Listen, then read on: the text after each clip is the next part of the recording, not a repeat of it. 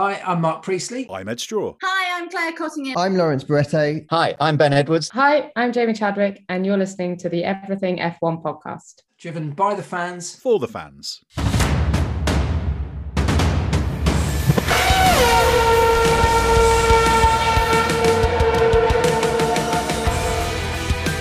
F1 Podcast. Welcome to this week's Everything F1 Podcast. Today we discuss our interviews over the last season, including Claire Cottingham's interesting interaction with Fernando Alonso and Ed Straw's dream team, which is not quite what you would think. Stay tuned.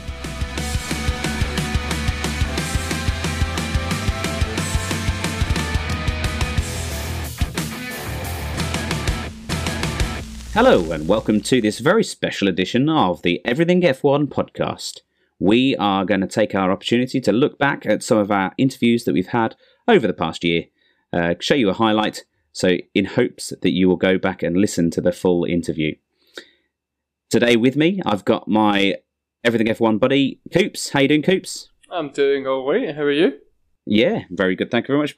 Had a busy weekend and popping about to Brighton and stuff with the family, so that was quite nice.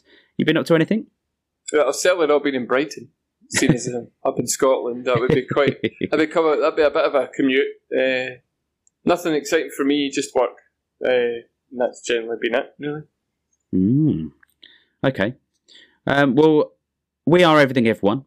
You can find us on our website, www.everythingf1.com.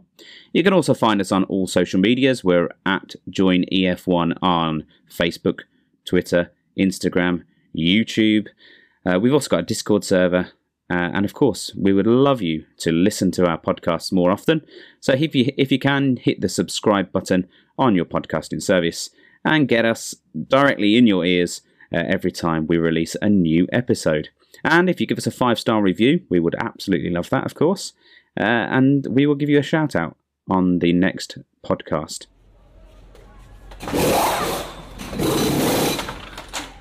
So, without further ado, let's talk about the interviews that we've had. Has there been an interview that you've enjoyed the most, Coops, that we've had over the past year? I mean, I don't think there's one that I've enjoyed the most. The ones I've been excited for, probably Mark Priestley. Yeah. I mean, it's McLaren. And then also any of the guys from the race.com. So outside of Everything F1, it might come as a shock to any of our listeners. I do listen to other F1 podcasts. It's like some kind of weird polyamorous kind of relationship there, but but the race.com is one I tend to listen to the most if it's not as. So any of the guys from the race.com, Ed Straw and Glenn Freeman, they were this, and also the virtual stat man. That guy just has stats coming out of every orifice. You can listen to that man all day, and it's just amazing. Yeah, Sean Kelly, and that was a long podcast, that was, as well. That was, yes, and he's been on a couple of the podcasts I've listened to, but one in particular, and generally speaking, when he's on, it is a very long podcast there. So it's nothing new. He does talk stats. He's just got that many stats. He's got to get out somehow. He's a great talker. One that I really enjoyed, and I absolutely agree with you 100% on Mark Priestley being one of my favourites, because I was quite nervous about that one, because that was a McLaren McLaren mechanic. I really looked forward to it, and it was a really great interview. But one that I really enjoyed doing, and it's one of our most recent ones, and that was Matt Bishop. We just had such a good conversation, and we were there for a good hour and 20 minutes just talking, me and him, and it was superb. The conversation didn't dry up. It was very good. He was a very chatty bloke, and it was just really nice to talk to him. And he had some great anecdotes as well. So we'll be touching on all of those. We'll start off with our mate Glenn Freeman from the race, because he was our very first, I'm going to say, kind of celebrity or journalist, whichever one you want to take it as. What specifically did you enjoy about the Glenn Freeman interview, Coops? I mean, it was always nice to hear some of the kind of the minutiae. Like, as fans, we don't always get to see and hear and get to get the stuff from the inside of it. And, you know, Glenn touched a wee bit on Mazepin about the difference between Mick Schumacher and Nikita Mazepin at Haas, and, you know, how Mick's, you know, just being like his dad, just taking everything in and talking, whereas Mazepin was a bit sharp on the radio a few times, and he kind of spoke a wee bit about that one. It was quite good to hear that he was actually saying that did happen a lot. He was very sharp. You know, we'll talk about it in the garage, or leave me alone, and you're like, you know, you need to watch yourself. But I think one of the other ones was when he talked about Michael Schumacher. You know, the unfortunate situation is we don't get to, you know, for obvious reasons, we don't have Michael Schumacher there to have the interviews anymore. So any opportunity for Michael to be discussed, a bit like Ayrton Senna and kind of some of our great races of the past out of the way, you know, listening to the interactions, especially when he accused Michael Schumacher of underfueling the Mercedes in testing, and the look of disdain in his eyes. He didn't even need to turn his head. All he did was just look over, and then he got a bit of a scowling, and then the manager gave him a bit of a scowling. Well, let's not ruin it. Let's listen to that interview now. We've cut out a part of the podcast that's a career highlight for Glenn, which just so happened to be meeting Jacques Villeneuve and interviewing him, and then the not a low light, but something that maybe with a bit of controversy, and his interaction with Michael Schumacher. So we'll put that in now for you to hear a little preview of the interview with Glenn Freeman. So let's talk about your career highlight then. Just pick if you can pick one. Have you got a career highlight that you want to chat about today? It's been a great career so far. I've done all kinds of things. I've met great drivers, met lots of world champions, covered lots of great races and championships, been to a lot of great circuits. Honestly, my favourite interview was one I did with Villeneuve, where we did the Race of My Life feature for Autosport. So he had a free pick. What do you want to talk about? He chose Indy 95, winning the Indy 500. He said it was a toss-up between that and Jerez, but it was Indy for him. And I spent, I don't know, half an hour, 40 minutes just having him describe in great detail winning the Indy 500 from a 2-lap penalty. You know, he was 2 laps down. They call it the Indy 505. And to have him describe it all back to me, and to remember what it was like to be a 9-year-old kid supporting him and watching that, and then thinking, like, here you are 17 years later or whatever it was at the time, having him then talk you all through it. I was like, this is cool. Dream come true. Yeah, exactly. So yeah, it's almost a bit of a cliche answer, but you can't look past something like that. That is dream come true stuff. Absolutely incredible, and makes you really appreciate the opportunities that come up through a career like this. You know, very, very lucky. Oh, so conversely, have you ever said the wrong thing in an interview and consider it as a low point in your career? Sorry for being controversial, maybe. There's quite an obvious one that was my first experience of internet backlash. It was 2011 with Michael Schumacher. Right. We were at testing at Jerez, and every indication we had was that Mercedes. This was Mercedes' first proper car. Because you remember, the 2010 car really was the 2010 undeveloped Brawn. Yeah, I always call it the Brawn BGP 002. So their first proper car in 2011 was supposed to be when they made the step, and they didn't. I was fresh off of covering the DTM, so I had some contacts at Mercedes. And during the day, Schumacher went really quick on soft tyres, and I got word that the nod had come from Germany to set a quick time, to get the German press off their backs. And I found a way to put that to Schumacher at the end of the day, and the scowl he gave me. He wouldn't properly turn his face to look at me. He kept looking at whoever he was talking before, but he just turned his eyes and his face. I can vividly remember his face. And he gave me quite a dressing down. And then his manager, after he left, his manager told me that I don't understand testing and Formula One and all this sort of thing. And I sort of I sort of muttered under my breath that I did. But then for the first 4 races or something of the season, Mercedes were qualifying 1.9 seconds off the pace. So we were right. But that story doesn't quite end there. It was a shame that my main interaction with Michael Schumacher was, a legend of the sport, was so negative. But I got to put that right in Valencia 2012. I covered that race for Autosport. And all weekend, Michael's sessions clashed with Lewis Hamilton's at McLaren.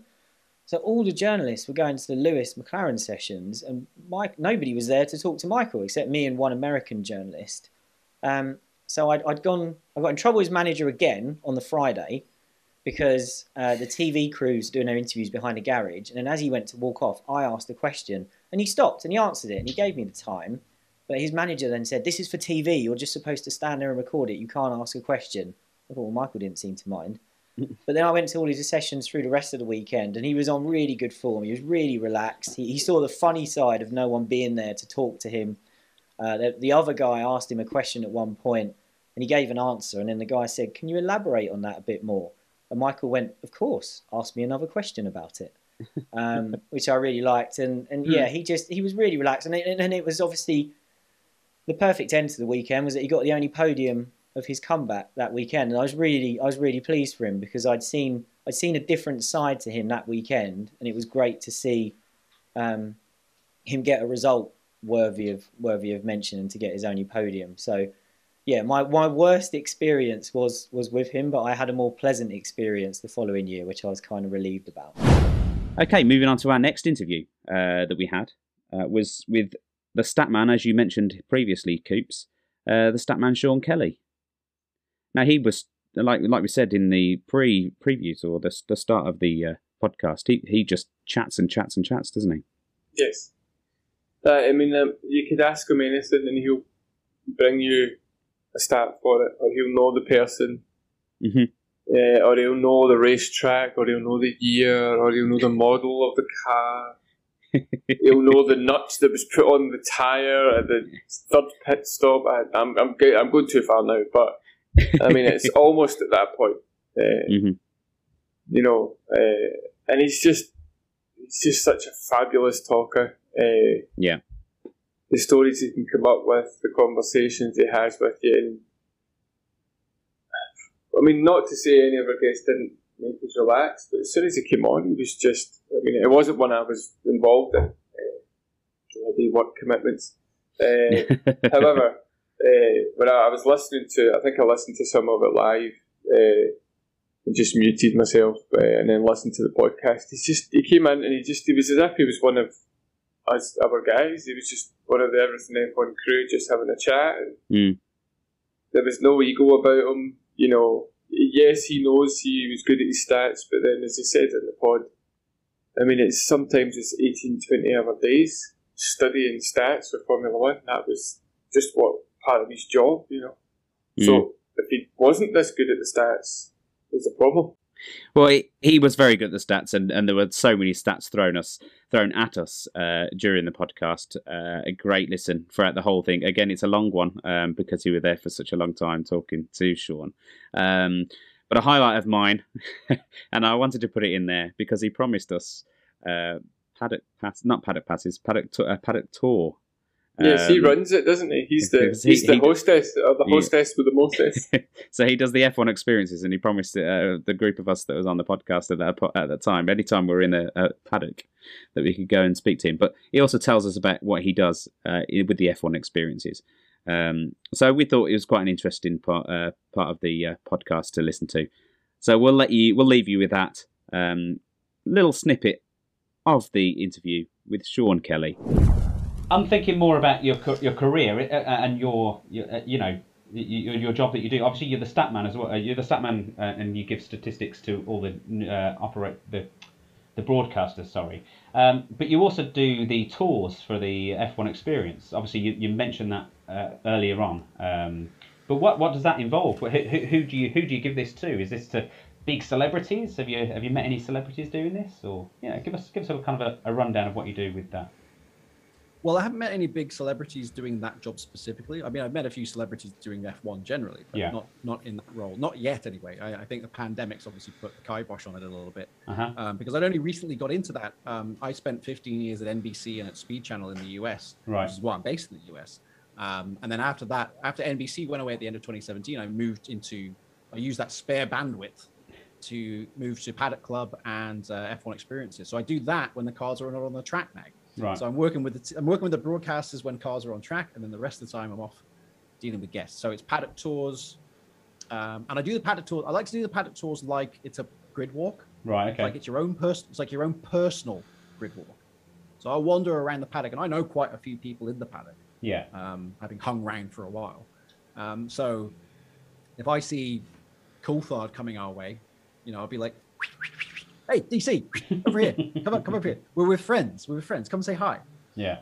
And that makes it really cool for them because it's rather than saying, "Hey, this is where this is the Ferrari motorhome." Yeah. Like, hang on in there a minute. I can see someone in there who I want to drag out. Wait there a sec. And okay, come on. Oh, it's Johnny Herbert. Whee. Okay. Or whoever.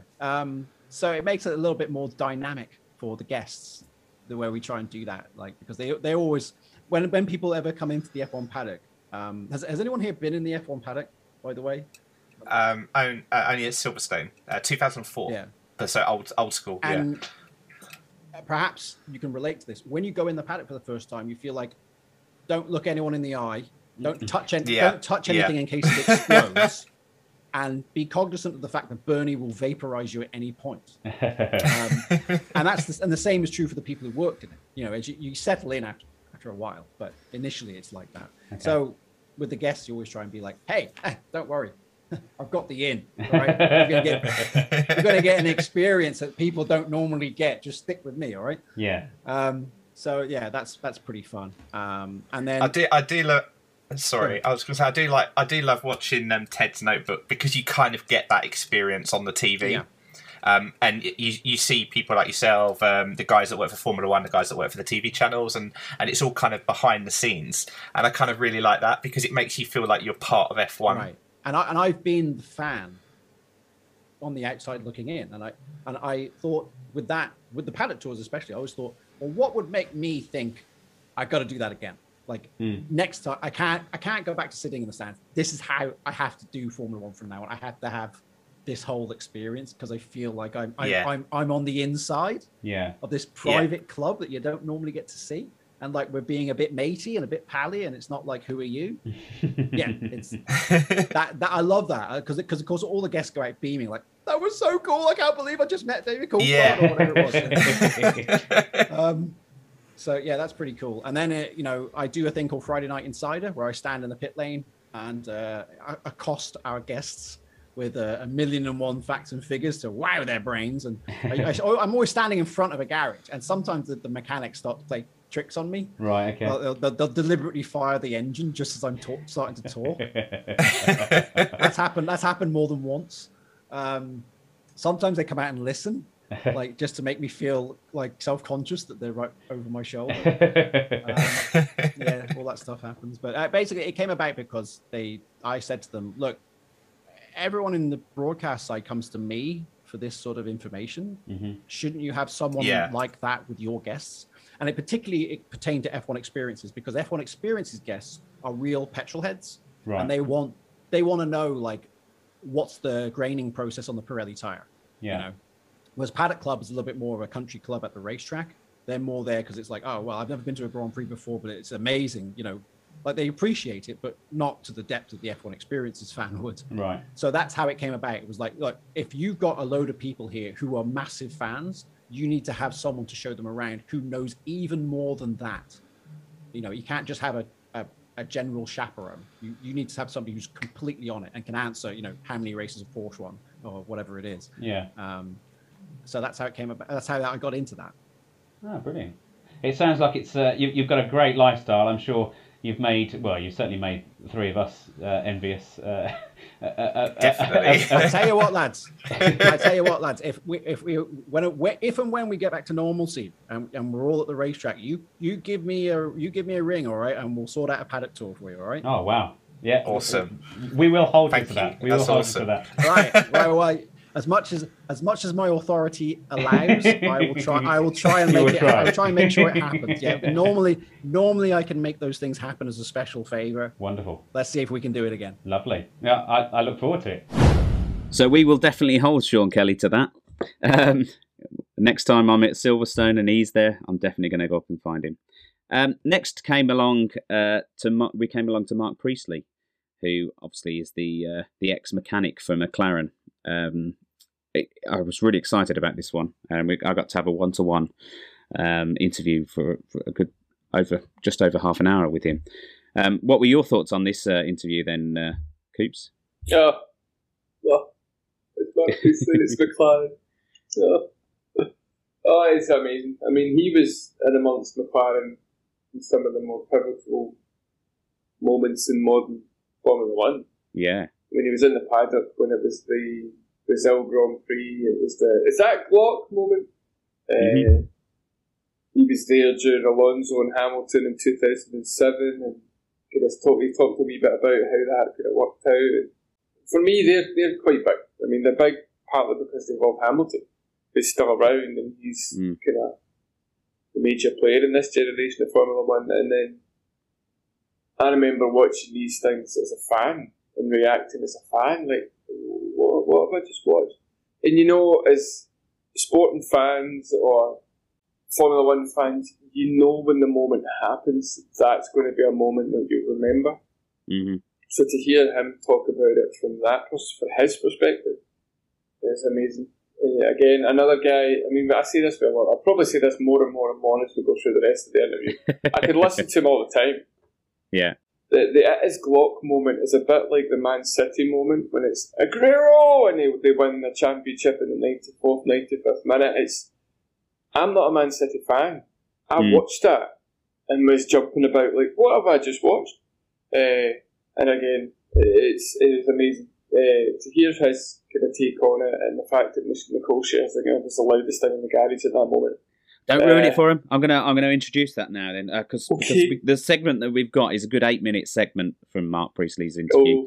We're going to talk about a little bit of time with Raikkonen, about Hamilton's championship win, and then the previous troublesome year when the young rookie Lewis Hamilton was alongside two-time world champion Fernando Alonso. So we'll cut to that part in the interview now. And as you say, you experienced a few championship winners there. Then, a couple of championship winners with Hakkinen and Lewis Hamilton. I'm guessing. So, out of the two drivers, which do you prefer working for, or even the whole of the McLaren drivers that you did work for? Yeah, it's interesting actually, because I mean the sort of typical question that a lot of people say is who's the best, and that's something that's really hard to answer. I won't ask you that one. No, but it's the reason it's so hard is that things change over time. Obviously, the demands from an F1 driver to be the best F1 driver, the demands are different in different eras. Even if you just take those two, you take Mika Hakkinen and Lewis Hamilton, the sport had moved on an awful lot by the time Lewis Hamilton came into it, and there were two very different drivers, both at the top of their game. I'd say the one I actually enjoyed working with most was Kimi. Oh, okay. And that's partly because I worked very closely with Kimi. I was on his car for the whole time he was at the team. We had some amazing success. We didn't quite win the championship, but we came incredibly close. And we had a really tight bond between him and our little crew of people working around the car. And that was something very special that I don't think we ever had to quite the same level with anybody else. Right. But of course, winning the championship with Lewis was, in the way that it was won, I'm sure most people remember that race in Brazil in 2008. It was just an iconic sporting moment, let alone an iconic Formula One moment. And to be part of that was amazing. Yeah, well, I remember shouting probably at the top end of my voice during that. And I can't imagine how loud it was in that pit garage at the time. It must have been just... Well, I'll tell you what the loudest thing was in that garage was Nicole Scherzinger, who was screaming her head off at the back of that garage in the most high-pitched tone that I could still feel piercing my ears beneath my headset. So that's my overriding memory from that last lap, was her screaming. It took a few days for your ears to recover. Yeah. But it was, they talk about emotional roller coasters in sports, probably way too much. but I don't think anything describes that last lap better. In that, in one moment we thought we had it, and then we thought it had gone away, and then of course the way it came back in the last corner of the last lap of the last race of the season, it was just you couldn't make it up. So very, it was an amazing moment for us. Equally, I felt the heartbreak that those guys at Ferrari must have felt, because they were in the opposite. They were in the same roller coaster, but on the opposite, side of it. And I definitely had a moment in amongst our, overriding joy, sparing a thought for them, because it's just crushing when that sort of thing happens. Yeah, and obviously we saw on the videos and the live feed that they were celebrating for a few moments until that unfortunate engineer went over and broke the news to the family and whatnot. Yeah. Yeah. Right. But it was a great iconic sport moment, something that will go down in one of Britain's favourite wins for a championship. I think so. And I think when I look back over my 10 years at the team, if you like, we had some amazing moments, some amazing race wins, and I think that one, not just because it won the championship, I think even if it wasn't a championship race, I think just the way it played out with, going into the race, we only needed to finish 5th, despite whatever Felipe Massa did, and we had a car more than capable of doing that. Yeah. And the one thing we didn't need was changeable conditions, and of course it absolutely hammered down at various points in the race. So there was everything there to trip us up, and it very nearly did. But to come, to just get across the line in such a dramatic fashion was a privilege to be part of. Yeah, I can imagine. How about the year before? Because the year before, there's obviously a lot of tensions between Alonso and the new boy, Lewis Hamilton. Did you feel that within the team, or was that just something that you kind of turned your mind off to? You just got down and did your job, right? Basically, it was impossible to turn your mind off to it. I think by that point I was actually sort of moving to a more senior position in the team, so I wasn't associated directly with either one of their two cars. I was in the middle of the garage that year.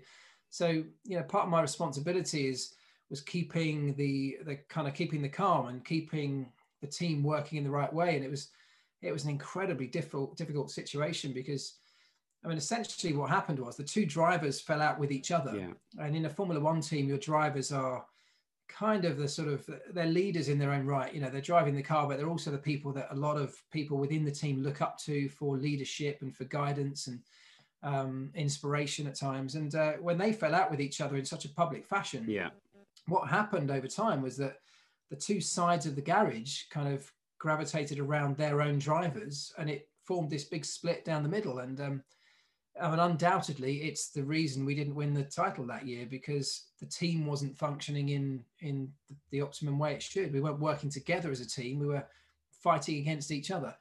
And together with the whole Spygate drama that was going on that year, and the fine that came off the back of that, there's a lot of negative media coverage that year around us, despite the fact it was nothing to do with any of us in the garage, of course. It was very difficult to remain focused. And when I look back on it now, we had a car more than capable of winning a championship that year. We had two drivers definitely capable of doing it, and yet we came away pretty much empty-handed. And I can probably point almost all of that down to those distractions. And obviously how we allowed ourselves to be distracted from it. Yeah. Were you one of the pit crew during that, that pit stop? Were you looking at Alonso going, get out of here, we need to get him out? Yeah, in Hungary, yes. But probably the most bizarre pit stop I ever did.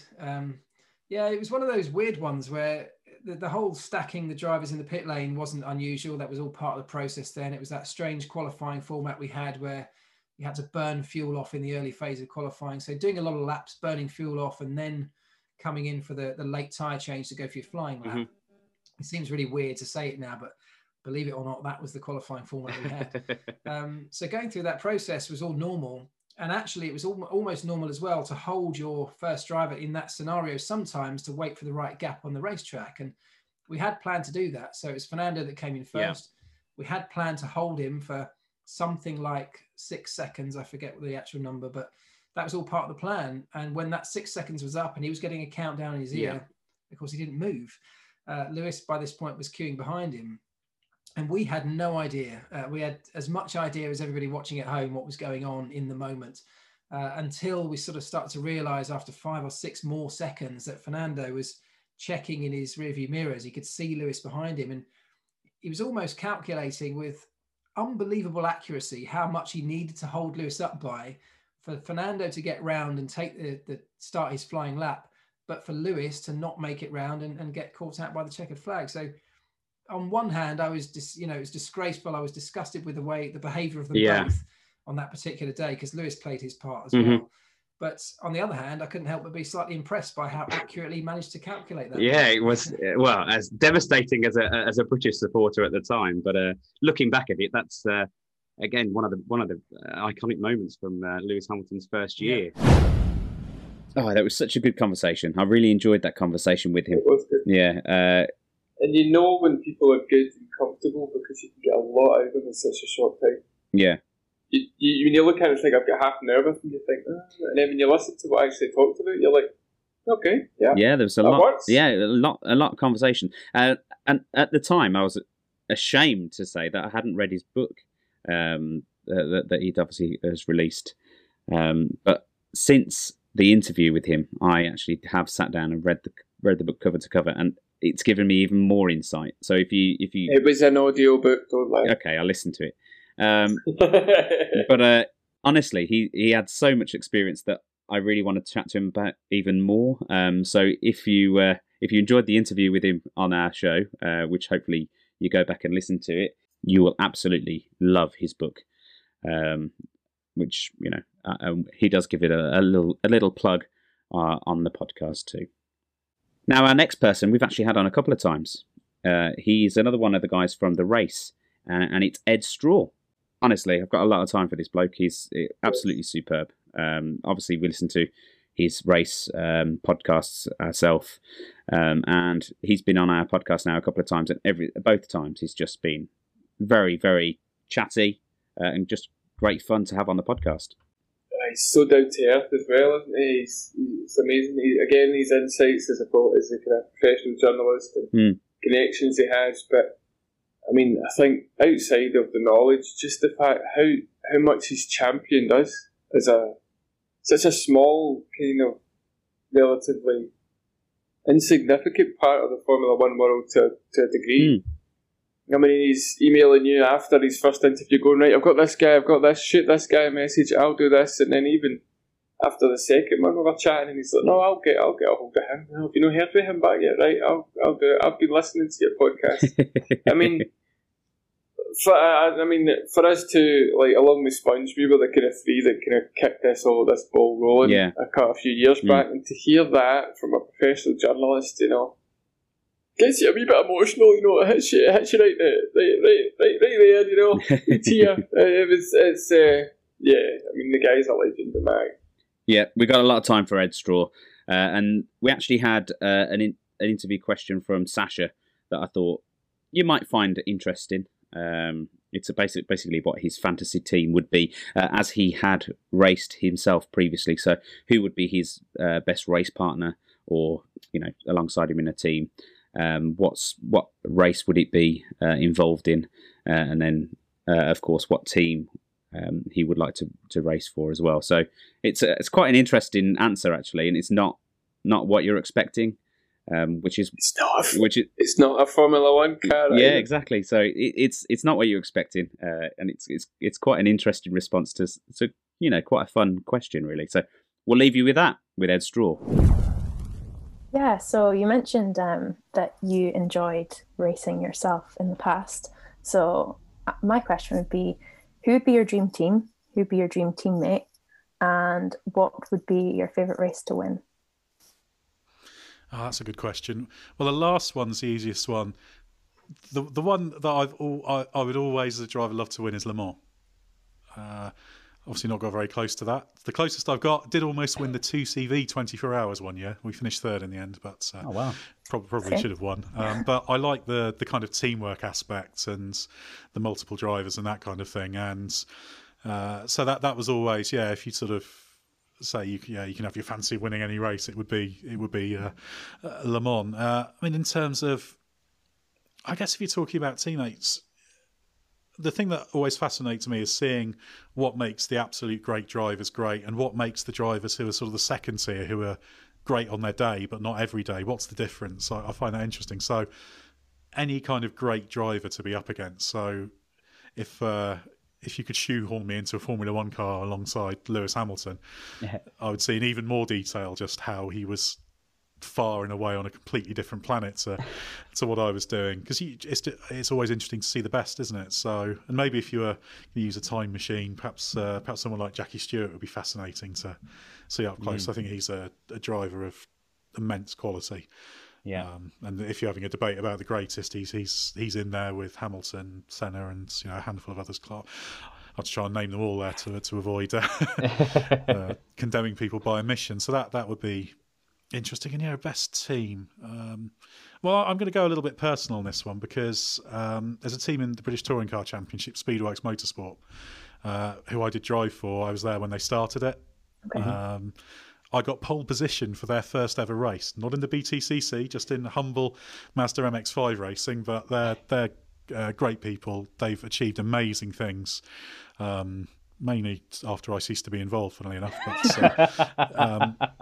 so I'll always watch BTCC, partly because it's very, very good, but also partly to see how they're getting on, because obviously they're a Works Toyota team. So there's a personal reason for that one. So I've got a slightly strange thing where I'm winning Le Mans in a touring car run by Speedworks Motorsport alongside Lewis Hamilton and Jackie Stewart. So I've definitely come up with an interesting fantasy world there.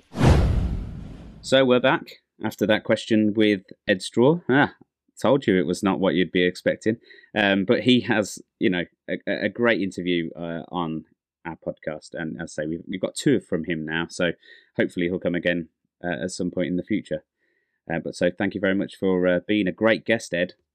We're going to move on to one of his colleagues as well, who also works for the race, Claire Cottingham. She works for the race. She's worked for the BBC. She's worked for a few different places, hasn't she? She's been all over the shop in Formula One, and now she's currently writing articles for a newspaper this year, the Formula One based articles. So she's busy doing that. What did you think about Claire? She was, I'm going to say, she was another really down to earth, very easy to talk to person. Yeah, she just came on, chatted away, with making a few jokes and having a laugh, and just generally just taking a good chill. I mean, the biggest one was probably our first attempt at an interview for BBC 5 Live with Fernando Alonso. That was funny. Don't ruin it, because that's the clip. The listeners will have a good listen and probably have a good wee giggle. But just from a personal standpoint, she did mention that she followed a sport called cricket. Now, as a Scotsman, no idea. I have since Googled it, and I was bored just looking at the views. I still don't know. I don't know what it is. It looks like grown-up rounders. And don't get me started in baseball, because that's worse. So yeah, she flummoxed the Scotsman with that one word, and then tried to make a dig about rugby. And then I politely reminded her who beat who at Twickenham during the Six Nations, which then she moved on to something different. Yeah. So, well, good on for the Scots. The clips that we've got, I've got two little parts of the clips. The first was just a message to all any young women looking to get into motorsport. I think it's a good positive message to put on the podcast. So that's going to be there at the start. And then we'll cut into the funny moment that Coops was talking about. She actually starts off by saying, "Oh, there's this funny moment," and then she stops herself twice. There's one moment where she says, "Oh no, I can't say that," and then there's another moment where she starts saying libel, where she says with Raikkonen, "Oh no, I can't say that." So Claire, next time we really need to find out what those two things were. But the funny moment that she did leave us with was brilliant, and here it is after, of course, the inspirational message for women. What would be your key piece of advice for a young lady watching motorsport thinking, you know what, this is what I want to do? What would you say to them? Back yourself. because the men back themselves. Like, men are wonderful, don't get me wrong, like they are awesome, but they back themselves, and women tend to, or maybe more me, I tend to second guess myself, and I think that is where my downfall has been in the past, whereas someone else might back themselves a lot more. You are your biggest champion, and if you don't champion yourself, people will see through it in a heartbeat. And get nice people around you. That's what you like. If you've got nice people around you, it doesn't matter what people are saying on Twitter or what people are saying on any social media, because you've got the people around you that are looking after you and checking in on you. They're the only people that matter. Don't care about the rest of them. Like, there's tossers everywhere, but keep your core. You know, keep the people that mean the most to you close to you, and back yourself. Have you ever said the wrong thing in an interview? I mean, probably this whole interview. No, not this one. No. I mean, what have I said so far? Yeah, tell you a funny one that I don't know if I can tell you that one. Oh, that means you must tell us. No, I can't tell that one. I have done a few. One of them was involving Kimi Räikkönen. Oh, okay. Which was he'd misheard that I'd said something in an interview. I can't tell you that one. I can't tell you. What was another one I've said?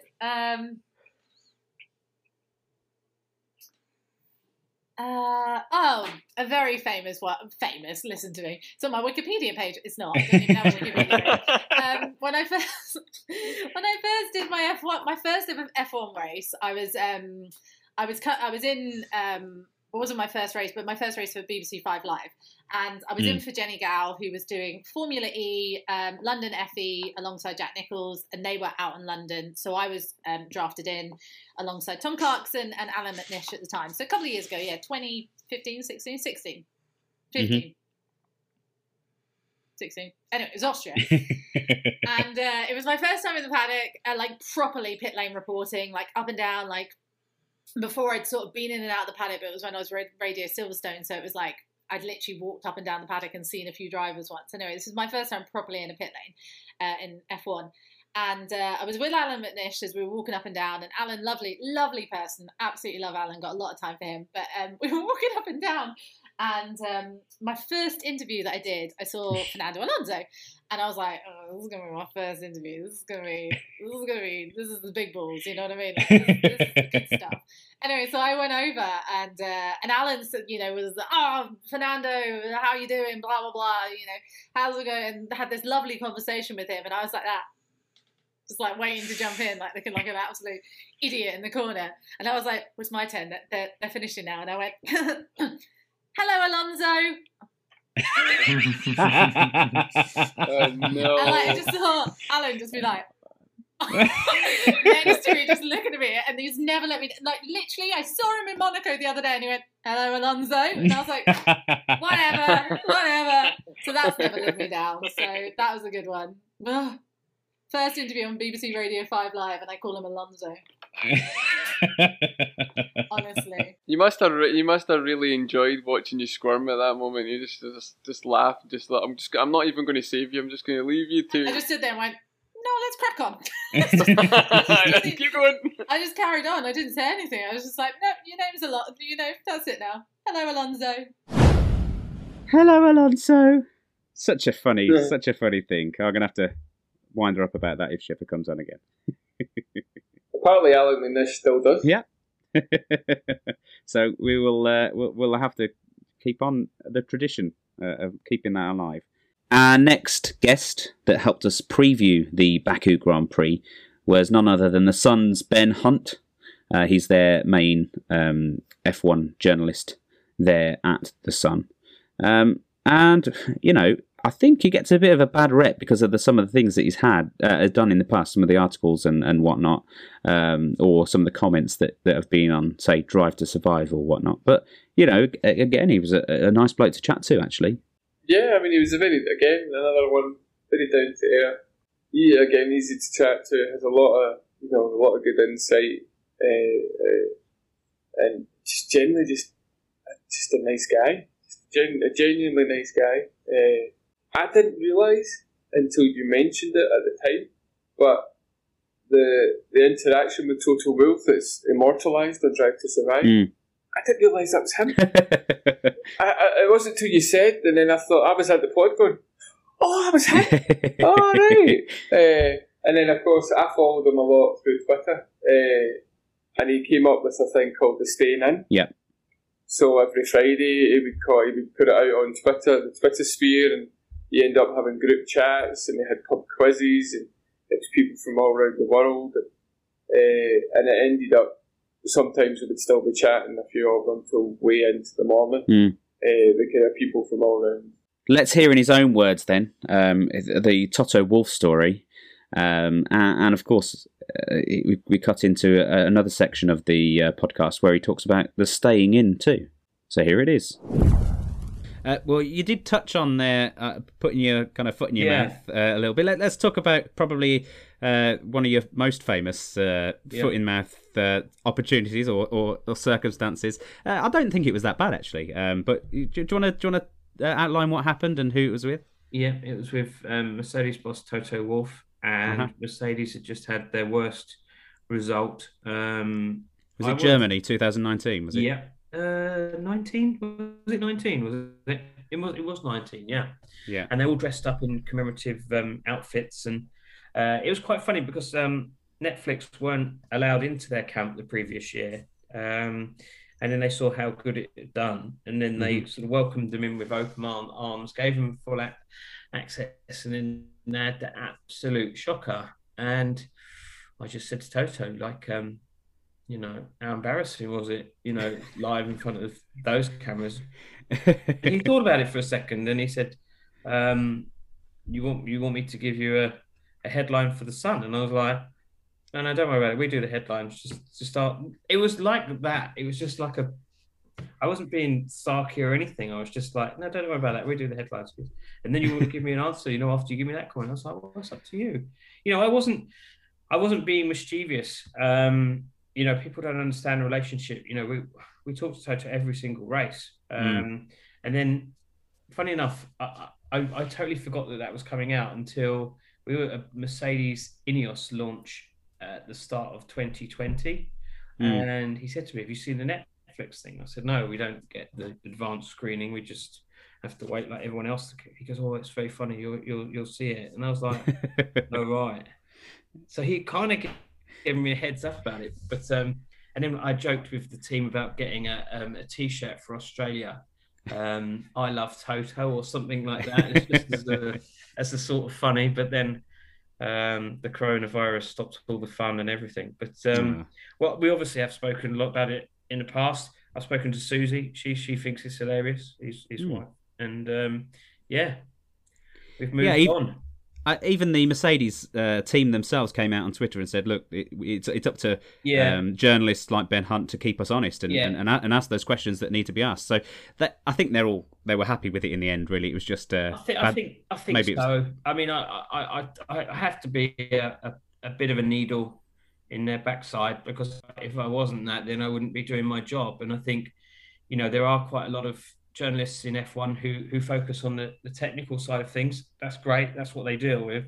But I'm trying to bring it to a sort of a different audience. You know, maybe people aren't so keen, but still to build profiles and report. And so that's what I do. And so my questions aren't, you know, even the other day, what was it? I asked Sebastian Vettel about his, you know, he did this sabbatical and he was doing environmental farming and stuff. Have you seen this? I don't know if you've seen this, but during the COVID period, he was studying organic farming, right? Okay, it's a little bit weird, but again, it's like a little bit of colour.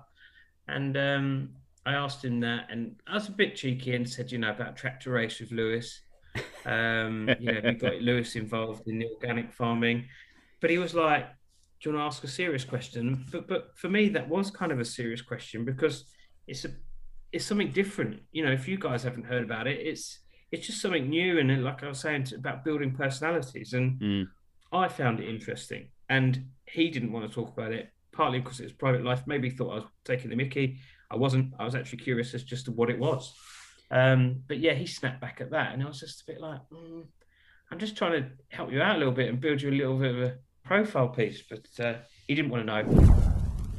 But what I want to talk about with Twitter was, you did a thing during the pandemic, was called the Staying In every Friday.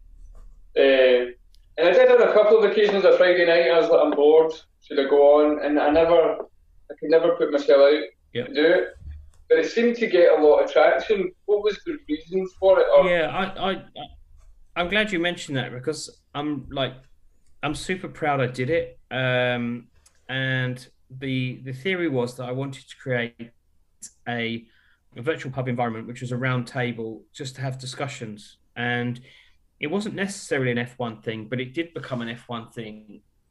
And people joining, there was music in the background. We created a playlist. There was different themes, ranging from Britpop to particular years. If it was someone's birthday, then we would do music from that particular year. That was playing in the background, but it was just a free discussion, and it was a way of people staying in touch with each other, building friendships, talking about F1. But it was a sense of a community spirit, and you know what? I had so much positive reaction from the people who were joining. We had over 100 people, over different people over the year, from different countries, from Australia all the way to Brazil. We've created a WhatsApp group. We're still in touch, and it was just about helping each other through it. I think in the UK we always think that we're having it worse than anyone else in terms of the pandemic, and you just bang your head whether you agree with the government's policy or not, and you're just really frustrated. But then you can log on and then you can talk to someone in Brazil who's going through the same thing, and then you realize we're all in this together. We've all got to work together. And it was quite nice. It really did replicate just a round table, and we had some random conversations. There were some good guests and good people that joined in. Sometimes everyone had a drink. It was just a good laugh. They would go on and until I'd try and kick them off about 8, 9 o'clock in the evening, and then I would log off around 2, 3. Wow. And then I would wake up in the morning and I'd get a message saying, well, that was a late one. And I think the record was 7:45 in the morning, where people were just chatting. Wow.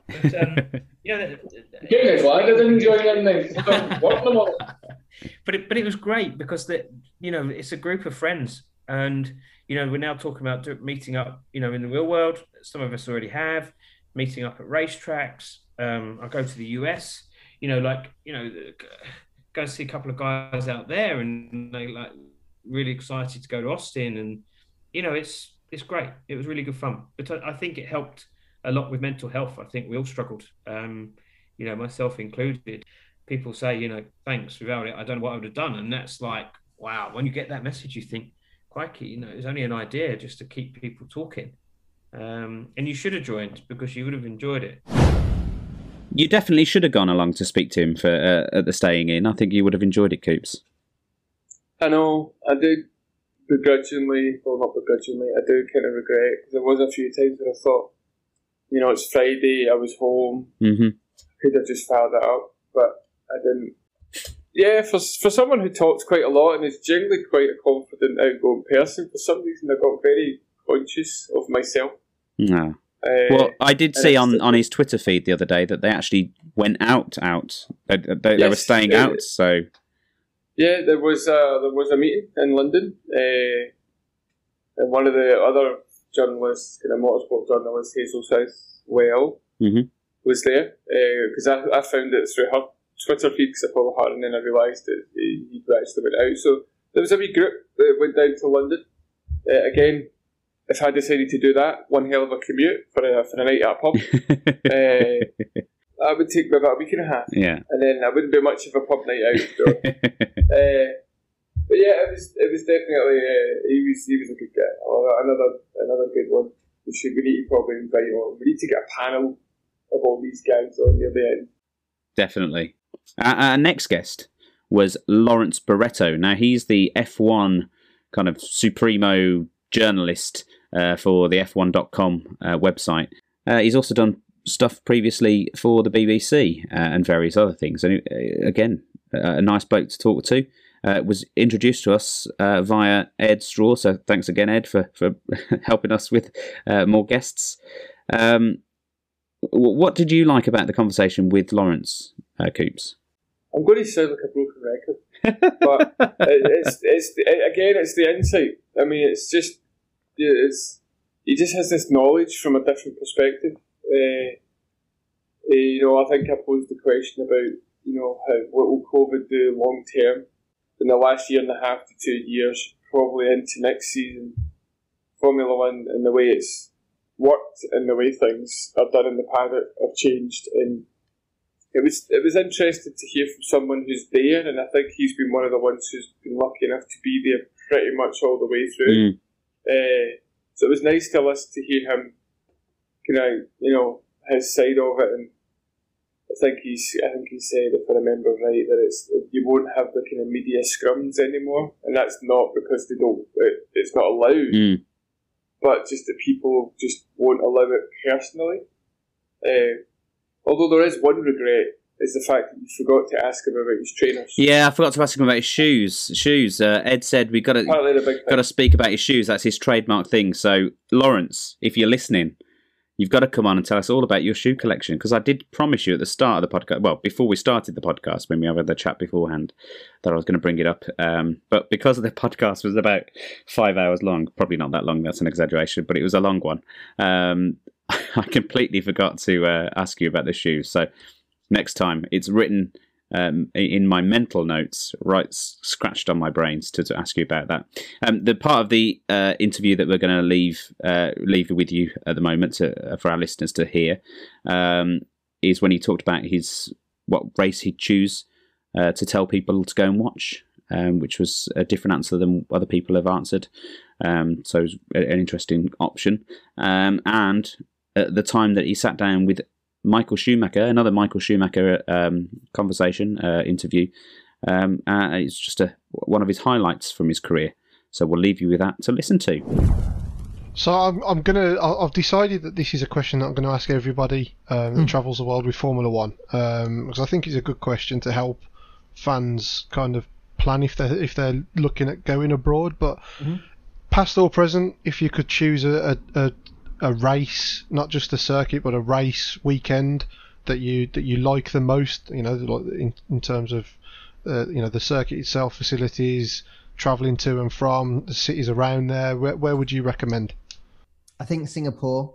I think because it's a city race, so you can turn it into a holiday, where you go to Singapore and then you can do Malaysia, Thailand, Vietnam, Cambodia, whatever you want around it. But the race itself is brilliant. It's a night race, so it looks cool. You can have the fan zone is great, and what they do in terms of things to do other than just watching track action is really good. They've got concerts every night. There's tons to do in the city. So it's a proper event really. And viewing spots, you can sit in a grandstand, you can maybe watch it from a balcony in a hotel, go to one of the bars on the top of the Marina Bay Sands Hotel. It's a proper event that I think that if you're trying to convince someone in your family to go to a Grand Prix, there's enough other things other than Formula One to say, no, look, you can do this, that, the other, and actually the Formula One's pretty cool. Then I think that is a good one, and it would be followed very closely by Canada for many of the same reasons, really. Montreal, you can get the tube there. It's not very far from downtown. Great restaurants, great bars, plenty to do. The track itself is brilliant. The fan zone's really good. There's tons of spots that you could sit at the circuit and enjoy it. So those are the two that I would definitely recommend. In any kind of part of your career, what was one piece that you did or interview you did that you're particularly proud of, that you quite liked?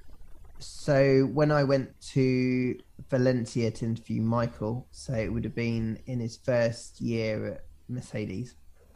Okay. And I hadn't done much with him before. That was a one-to-one interview. I hadn't done much with him before other than like group sessions or the scrum type sessions or media tables. So I hadn't had like a time to just do some, like what you tend to do is have some small talk with the guy or girl that you're interviewing beforehand, and then you obviously go into the bit where it's all on record.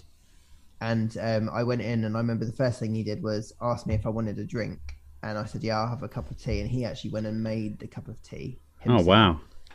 And brought it back and made himself one. And then we chatted for 5-10 minutes about running, because he just asked me like he asked me a bit about myself basically, and he was doing I think a marathon or a half marathon or something at the time. So we were chatting about that. And then I remember the PR came over and said, oh look, like you're running out of time and you haven't actually asked any questions for your interview. And Michael was like, oh no, it's fine. Like we'll just start from in a minute once we finish talking about this. And so it was a real insight into what kind of guy he was. So when I grew up, the first race I watched was the 1994 Australian Grand Prix. So what a great one to start with, watching with my dad. And so I became a Schumacher fan, and my friends all supported Damon Hill. So it was very cool for me to meet the guy that had got me into Formula One. But also I was fortunate I got to him at a point in his career where he'd probably mellowed a bit anyway. But I was fortunate that I got to meet him, and he was actually just such a nice guy who wanted to talk to me. And I didn't at any point tell him I was a fan or anything like that. I just had a chat to him and was, like I would chat to anyone, and then just did my job for the on record bit as I would do. So that will probably stand out as one of the best things that I've ever done in journalism across the board, really. And was an experience that kind of probably acted as a foundation for every other interview that I've done to this day, and just in the way you approach talking to someone, what you're trying to get out of it, and to enjoy it, essentially. Okay, so conversely then, so you've had a proud moment, you had a great moment with what would have been probably your idol, looking at Formula One drivers. Have you ever stuck your foot in your mouth and said the wrong thing in an interview? Have you ever had anybody kind of bite back and say, "Hang on, you can't ask that question"? Yeah, I've done plenty of difficult interviews.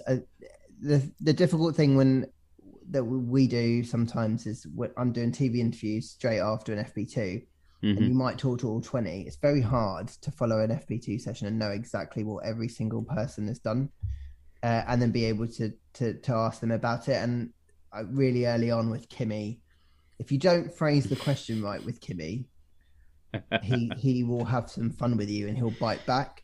Right. But I learned the hard way that he wasn't nasty or anything about it, but it just made me think, I just need to find a different way to take notes during a race to just make sure that I'm on top of this as best as I can. But the thing is, actually, ironically, the more you do it and the more they get to know you, they fundamentally know you're good at your job. So if you say something wrong, they're not going to do you over because they know you're human. But the hardest person I've ever had to interview in motorsport is Bernie Ecclestone.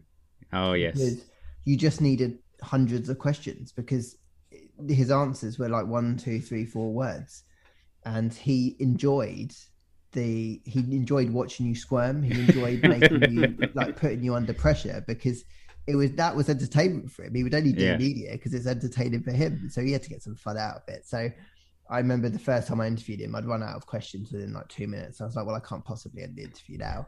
So then you're just trying to come up with stuff to talk about and try and build more on what he says and stuff. So that was a massive learning experience as well, just in terms of prep and research and just learning to be able to respond to anything, really. Always have a question ready to go. You know what? I just love that. I love the fact that they kind of had that relationship.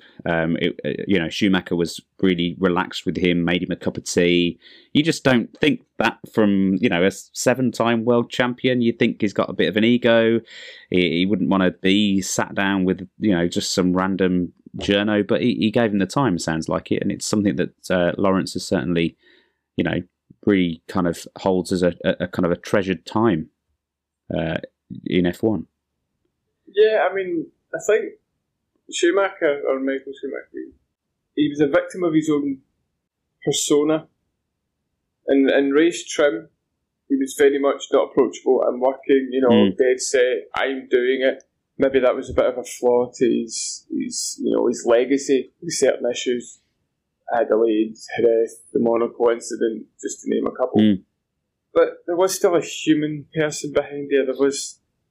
And from what I've heard, as the years have gone on, he's retired and hearing stories, he was genuinely a quite funny guy and a decent kind of guy to get on with that. And seen a few clips of him dancing with questionable fashion sense, with the jumper tied round the neck and dancing on the dance floor. Yeah, it's not the Michael Schumacher that I knew, and of course this is very early social media days, probably before social media actually with him. So he set out his stall. There was no way to go anywhere but just that's Schumacher. You didn't get the access to him back then as you do with the drivers these days, and most of them.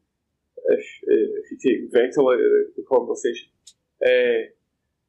So yeah, just getting the more human side of it, and maybe the more reflective side as well. You know? And I think it's adds a bit of weight as well to obviously what it's going through currently. You know, so hearing that there was actually a genuinely nice guy, not that we ever thought there was a horrible guy there, but hearing that there was a genuine, you know, real friendly, approachable person.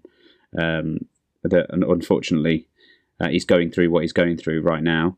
It adds a bit of weight to that. I don't know if you agree. It does, and it whets the appetite for the upcoming Netflix documentary surrounding the family, and which has been endorsed by the family, which is a good thing.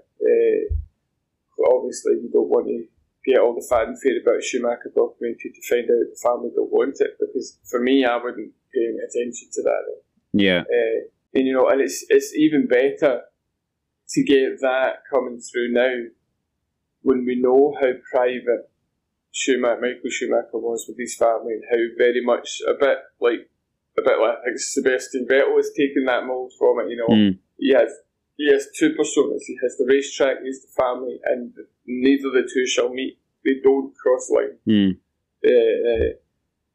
Which is clear with Vettel has no social media presence for that. So it's always Schumacher's very much like Ayrton Senna. Ayrton Senna's been dead now since '94, and you know I can't get enough of hearing about him. A couple of months ago, I found a clip just before the British Grand Prix of him in a British news video talking about, you know, 1988, for the 1988 British Grand Prix, he's been interviewed as baby-faced young Ayrton Senna, and it's similar now to Michael Schumacher.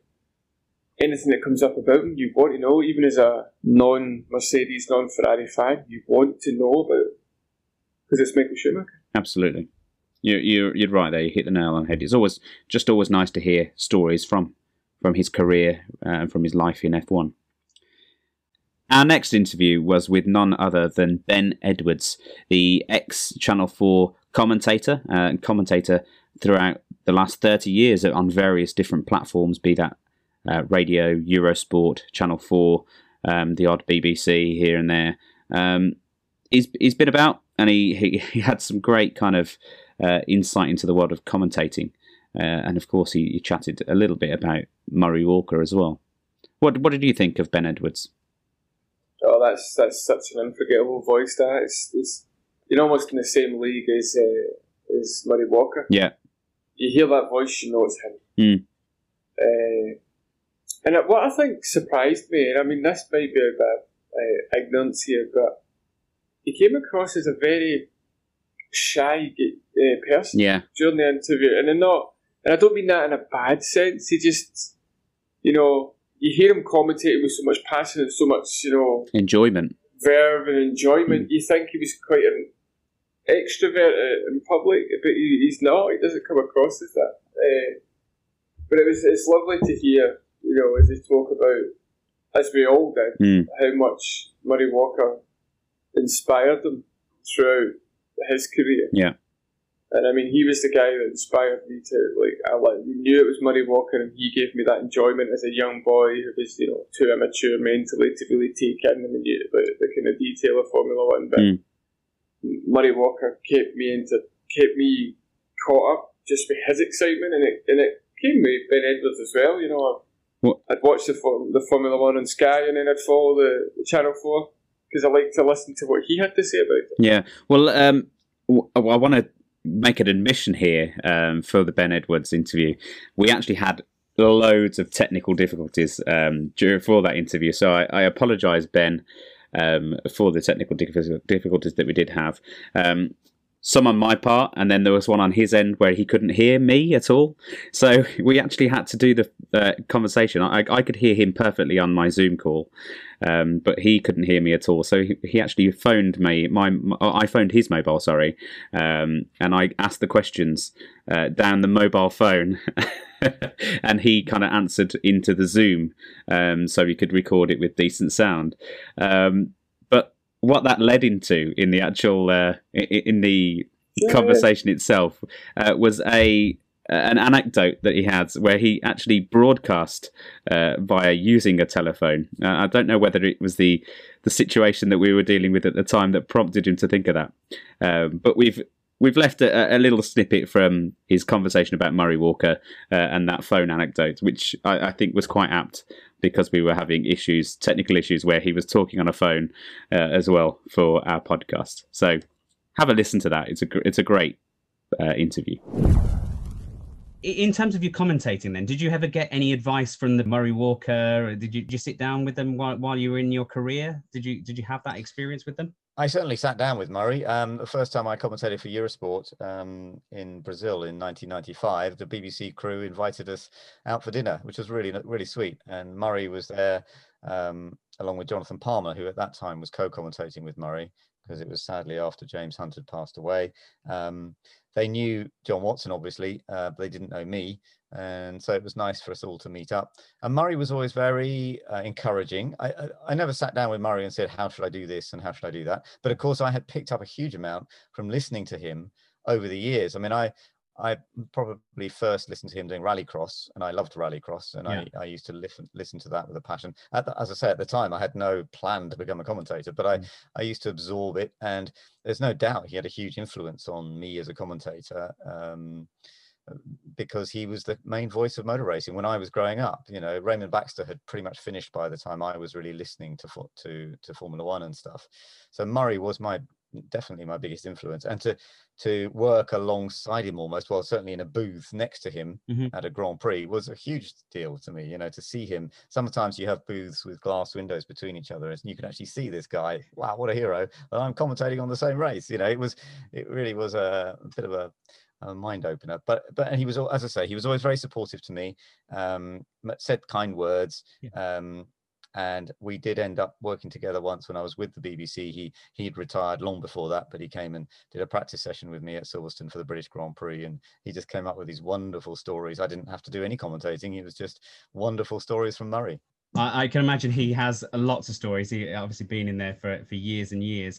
Do you have any stories that you'd like to kind of recount for our listeners? Anything that really stands out within your career as a great anecdote for our listeners to hear?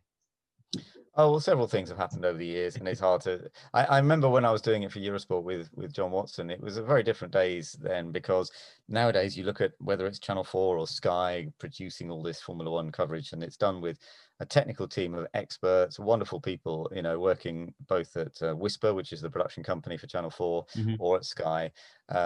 And, you know, they put together all the sound gear and the filming, and it's a lot of hard work. It always looks very straightforward when you watch it on telly, but I can tell you behind the scenes, there's a lot of hard work going on. But when I was doing it for Eurosport, it was just John and me would turn up at a track. The booths, the commentary booths are all set up by the circuit. They would have Eurosport employed somebody engineer who was quite often somebody at the circuit or whatever, to set the booth up, which was basically just a headset microphone and the monitors. The monitors were often put there by Formula One anyway. And we had no presentation. So basically what happened was, as soon as the program started, we would just start commentating, but it was just the two of us, nobody else involved. And so it was in some ways, very straightforward, very simple compared to how it has become in later years. But it didn't always work because technically, clearly, there were no backups. Whereas nowadays, I mean, there's always a backup for this system and a backup for that system. And if this goes wrong, that will happen. And in those days, we just had microphone, headset.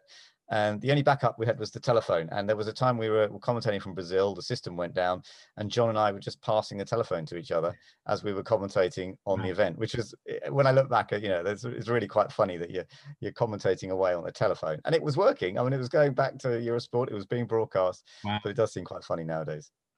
Yeah, you just can't imagine that sort of technology being used in that way to broadcast to probably thousands upon maybe even 1 million people on Eurosport itself.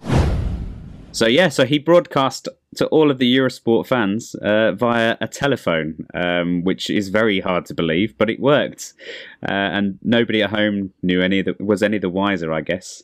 But that was a great interview with Ben Edwards. I really enjoyed it. Yeah, he was such a lovely guy, and I'm just getting a fly in the wall in that commentary box where he's passing the phone to John Watson, so that John could say his bit to pass back to him. I think it was the Brazil Grand Prix for Eurosport. But yeah, it's again another great one. He's such a nice guy, and hearing a few of these anecdotes from again another side of the motorsport world. Well, let's talk about our next person then. It's Matt Bishop, who currently is the Chief Communications Officer for Aston Martin Cognizant F1 team. Now, he did correct me on his job title because I think I just demoted him to Communications Manager at one point. He did. Yes, that was a very good start. I was like, he was on that. But it was lovely about it. He just said, well, actually, Chief Communications Officer. Actually, Chief. I was like, not a great way to start the interview, but it was genuinely nice about it. He didn't. He just kind of corrected me and went on. But as I said in the start of the podcast itself, this podcast today, he was just so chatty, so really kind of easy to talk to. Easily one of my favourite kind of interviews that I've managed to do. Just for the sheer enjoyment of the conversation. Really, it was just two Formula One fans kind of chatting about everything in the Formula One world. What do you think? You said you loved his defence of Lance, didn't you? I did. It was very quick, and I think it wasn't even. You just said, you talked about Aston Martin, and you just made a comment, Lawrence Stroll's son Lance is in the team as well, and he was on it. He's like, no, wait a minute, he's fast. I think it's something, unfortunately, what Lance is going to have to deal with pretty much throughout his career. Yeah. Because the Stroll family are so fortunate with the finances, and not to take away from the Stroll family, they built that up from nothing. So it's not as if they're deserving of it. We're not arguing that point, but he was there, he was on it, and he was very articulate with it. He wasn't just defending for the sake of defending. He obviously as a chief communications officer, you have to be kind of decent with your words. Yeah. Kind of be bit with the job, but yeah, he was on that quick. He was, and you couldn't really argue with it. I mean, I've said in the podcast in the past personally that Lance is a decent driver. There's worse out there. There's a lot worse out there. He's got the car on pole a couple of times. He was leading races. Actually, at one point when he led a race, he'd led more laps than Max Verstappen at one point last season. So yeah, he's right. Yeah, well, I've got a few snippets because we chatted for such a long time. I couldn't just choose one part of the podcast. I've chosen a couple. There's the incident with McLaren and the third pedal, and then when he chatted about his novel, which was very close to his heart. So I want those two parts for you guys to listen to that we're going to put in now. I'm not sure you want to talk about this. Maybe you might do, but in my research, I came across was it 1996 that you and your photographer from your magazine discovered the extra pedal in the McLaren. Were you given kind of any inside information, or was it just a feeling that you had that happened, made that happen?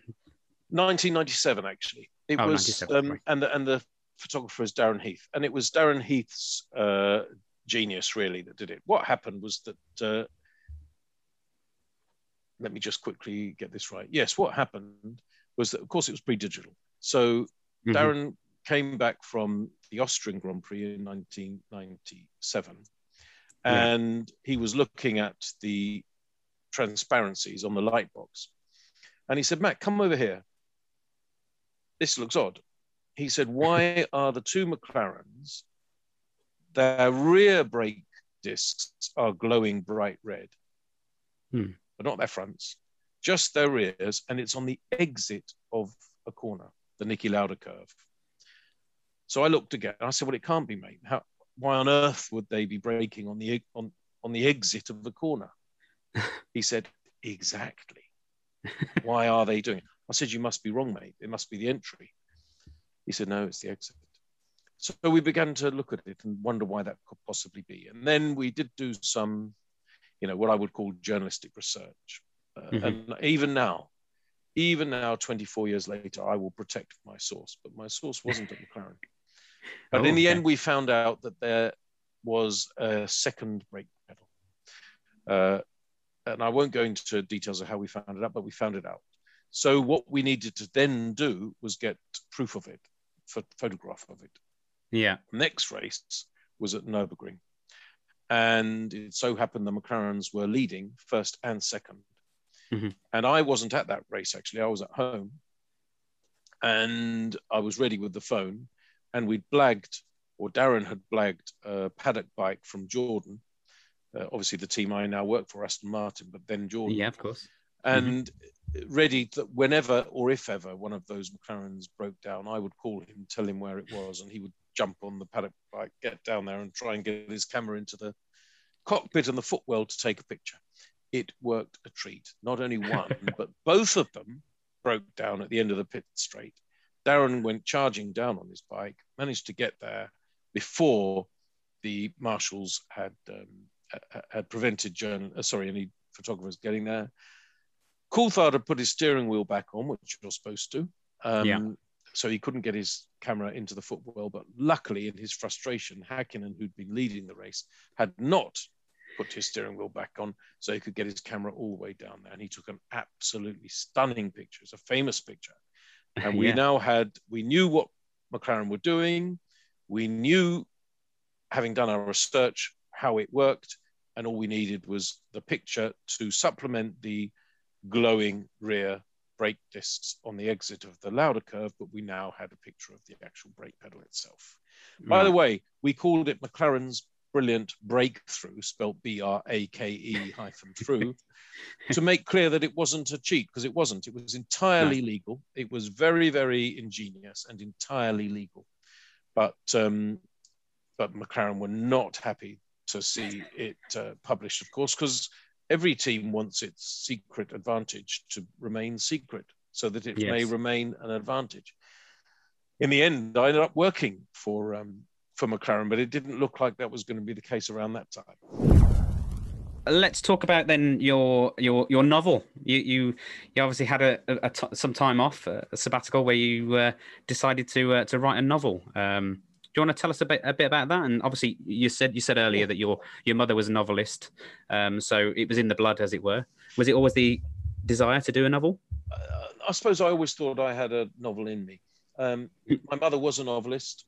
She died in 2013. She died of cancer, and at that point, I set up a foundation called the Bernardine Bishop Appeal. Her name was Bernardine Bishop. Okay.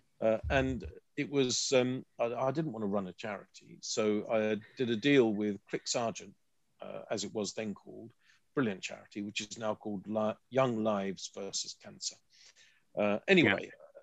Whereby my mother's charity, she was, of course, passed away, but the charity that continues to bear her name, or the fundraises for Click Sargent, which is now Young Lives versus Cancer. So that's what Bernardine Bishop Appeal does. And we have raised quite a bit of money, the Bernardine Bishop Appeal has. And her last three novels, the last two novels, which were both published posthumously, the royalties from that went to the Bernardine Bishop Appeal. What was the point of me taking the royalties? She did the work, she passed away. So we started a charity. And then my novel, which was published last year, all the proceeds, every penny, has gone to and is continuing to go to the Bernardine Bishop Appeal. It's a book which draws on my experience, but it is complete fiction. It is set in London between 1989 and 1991, which was a period for gay men that was very, very difficult.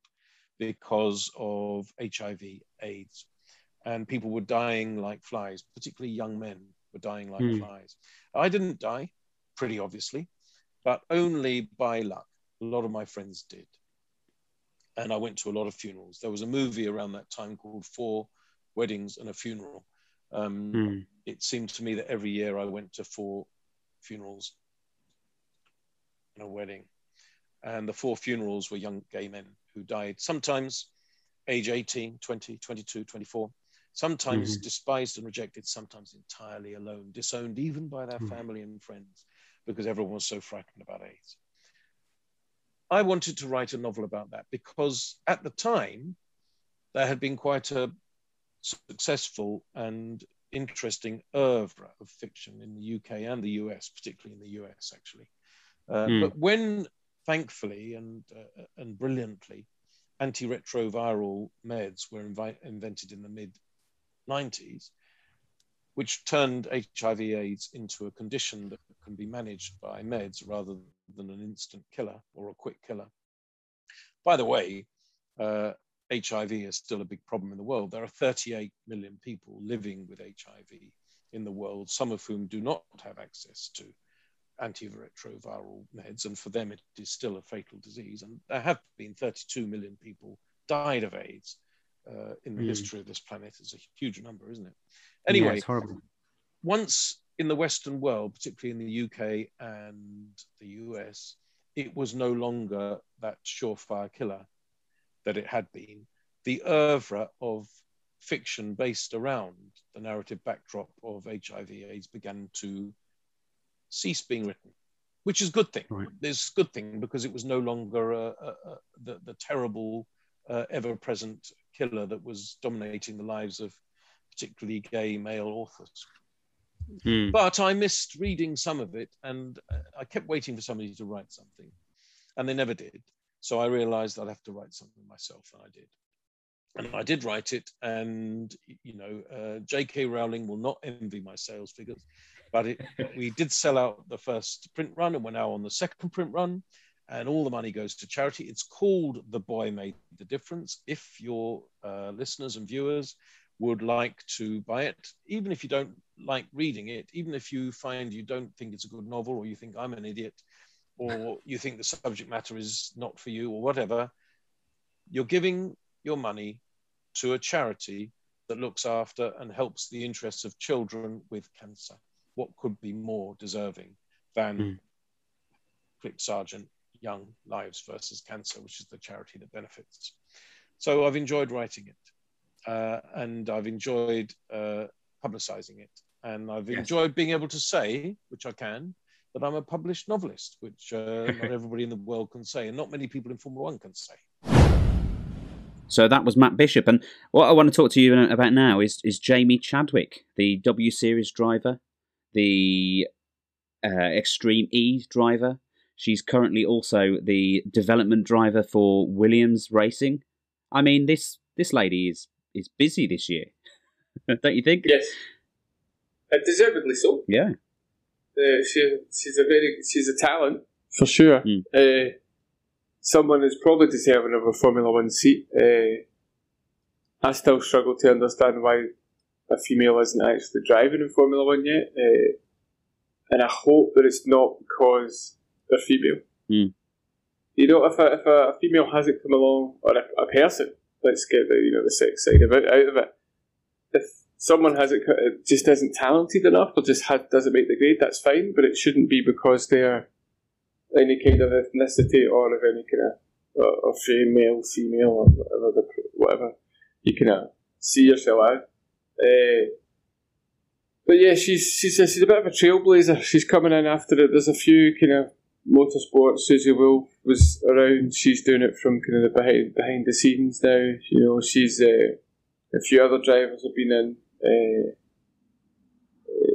So she's there, and she's one that started to kind of make people notice a bit more. Yeah, well, obviously, she won the W Series in 2019. She's currently leading the championship in the W Series too. She just overtook Alice Powell in the championship for this year's season. So she's doing brilliantly, and she's obviously got the Extreme E that she's, first race obviously she didn't do well, and the car was a write-off, but the second race she was there, competing with these, very fast men and other fast women as well. And of course, she's also developing the Williams car. So we chatted to Jamie for half an hour, just all about what she's up to this year, what it means to be a development driver for Williams, what that job entails. But the part of the conversation that I want you to hear is just her experience with W Series this year. So take it away, Jamie Chadwick. So you are in the W Series, as you mentioned. You won it in 2019. And you're winning it so far this season. So are you hoping to complete that this year? Obviously, you're going the right way about it, and you've had a good couple of races. Yeah, definitely. I mean, obviously 2019 was the first year of the championship, and it was a really fantastic year for me. We had 6 races and I was able to take the title. But actually, 2020 is a much bigger year for the series. We're now supporting the Formula One races. We were up to 8 races all over the world. So, it almost feels like the sense of occasion's a bit bigger. So even though, we had the success in the first year, it definitely feels like the pressure's on to try and achieve it again this year. But like you said, you've caught me at a good moment because I've just regained the championship lead. I wasn't, actually leading coming into the last weekend we had in Hungary. So, it's definitely tough. Got my work cut out for me this year. But, it's such an exciting championship to be a part of this year. Yes, and obviously, as you say, you're following the F1 circus this year. Does that make it more kind of involved? Are there more kind of things that processes you have to go through during the race weekend itself? Yeah, to a degree, it is quite a different weekend, actually. Like I said, the sense of occasion is actually something that I've noticed a big difference with. And, the first few races we had were pretty much behind closed doors. But Silverstone, for example, that was crazy because that's by far, the biggest crowd I've ever raced in front of. Mm-hmm. So that was pretty cool. And I think the difference mainly is you get quite a lot less track time. So we have one 30-minute practice, one 30-minute qualifying, and then one race, and then that's your weekend. So you really have to turn up and try and be on the money as quick as possible, or otherwise you get left behind. So that's probably the biggest difference I've noticed from a driving perspective. Mm-hmm. But actually, when you're in the weekend, you don't necessarily notice, the difference because you're quite, I guess when you're in the car, you're a bit more oblivious to the fans and everything else that's going on around you. Yeah. Okay. Well, can you tell us about your career up to the W Series then? Obviously, you've been in quite a few different series, as you've said. Was there a series that was your favourite up until the W Series? Yeah, I mean, I started in motorsport relatively late. I was about 12 years old, and really kind of fell into the sport by accident. I'm not really from a motor racing background at all, so I followed my older brother into go-karting. Okay. He kind of paved the way for me in the early sort of phases of my career. But because I didn't have that kind of motorsport history in the family, we didn't really know what we were doing as such. So fortunately, my brother would make certain mistakes and give me the opportunity to have a slightly cleaner sort of run through my career. Uh-huh. But at the same time, nothing was sort of ever set in stone and there was no clear pathway for me. So I sort of darted around different championships. I went into the Ginetta Junior Championship first, where I was fortunate enough to have won a scholarship that gave me a fully funded season for a couple of years, or for the first year of the Ginetta Junior Championship. I then went into sports cars, which is a bit random to make that jump at a young age, not go straight into single seaters. Yeah. And then after that, I then had an opportunity to then go into single seaters for the first time and sort of start to understand this, or open the door for, the Formula One dream to become, something that I'd have my sights on. So, mm-hmm. Yeah, I went into British F3 and then W Series came about. So a very kind of roundabout way of getting there, but I feel like I'm somewhere on the right track now. So that was part of our conversation with Jamie Chadwick, and we did leave it as a Jamie Chadwick special also. So it's a half an hour conversation with Jamie Chadwick, and episode number 27 on our podcast. Okay, and the last interview we had, well, it wasn't an interview, to be honest with you. It was a full mid-season review. We reviewed the season so far with Ed Straw, the chap from the race and many other places where he publishes his articles too. He came and he reviewed the season so far, and it was a great podcast. It's very relevant, so you can go back and listen to the whole podcast now. I'm not going to choose a clip because I think you should go and listen to it. You've got plenty of time before the next race, and if you're missing F1 like we are, it'll give you that little F1 fix before the next race. Okay, well, let's move on then. To close the podcast, we thank you very much for listening today. It's been a bit of a different one where we've looked back at some of our great interviews that we've had. If you've enjoyed any of them, as I say, head back through our back catalogue. They're all there available, and I'll give you the timestamps where the interviews start. And you can have a listen to your heart's content at some of those great interviews. If you're missing F1 like we are, we're banging our heads against the brick wall, missing it so much. But this has been me and Coops looking back at our interviews. Thank you very much for coming along today, Coops. Not a bother. Next week we've got a race preview. Woohoo! Yeah.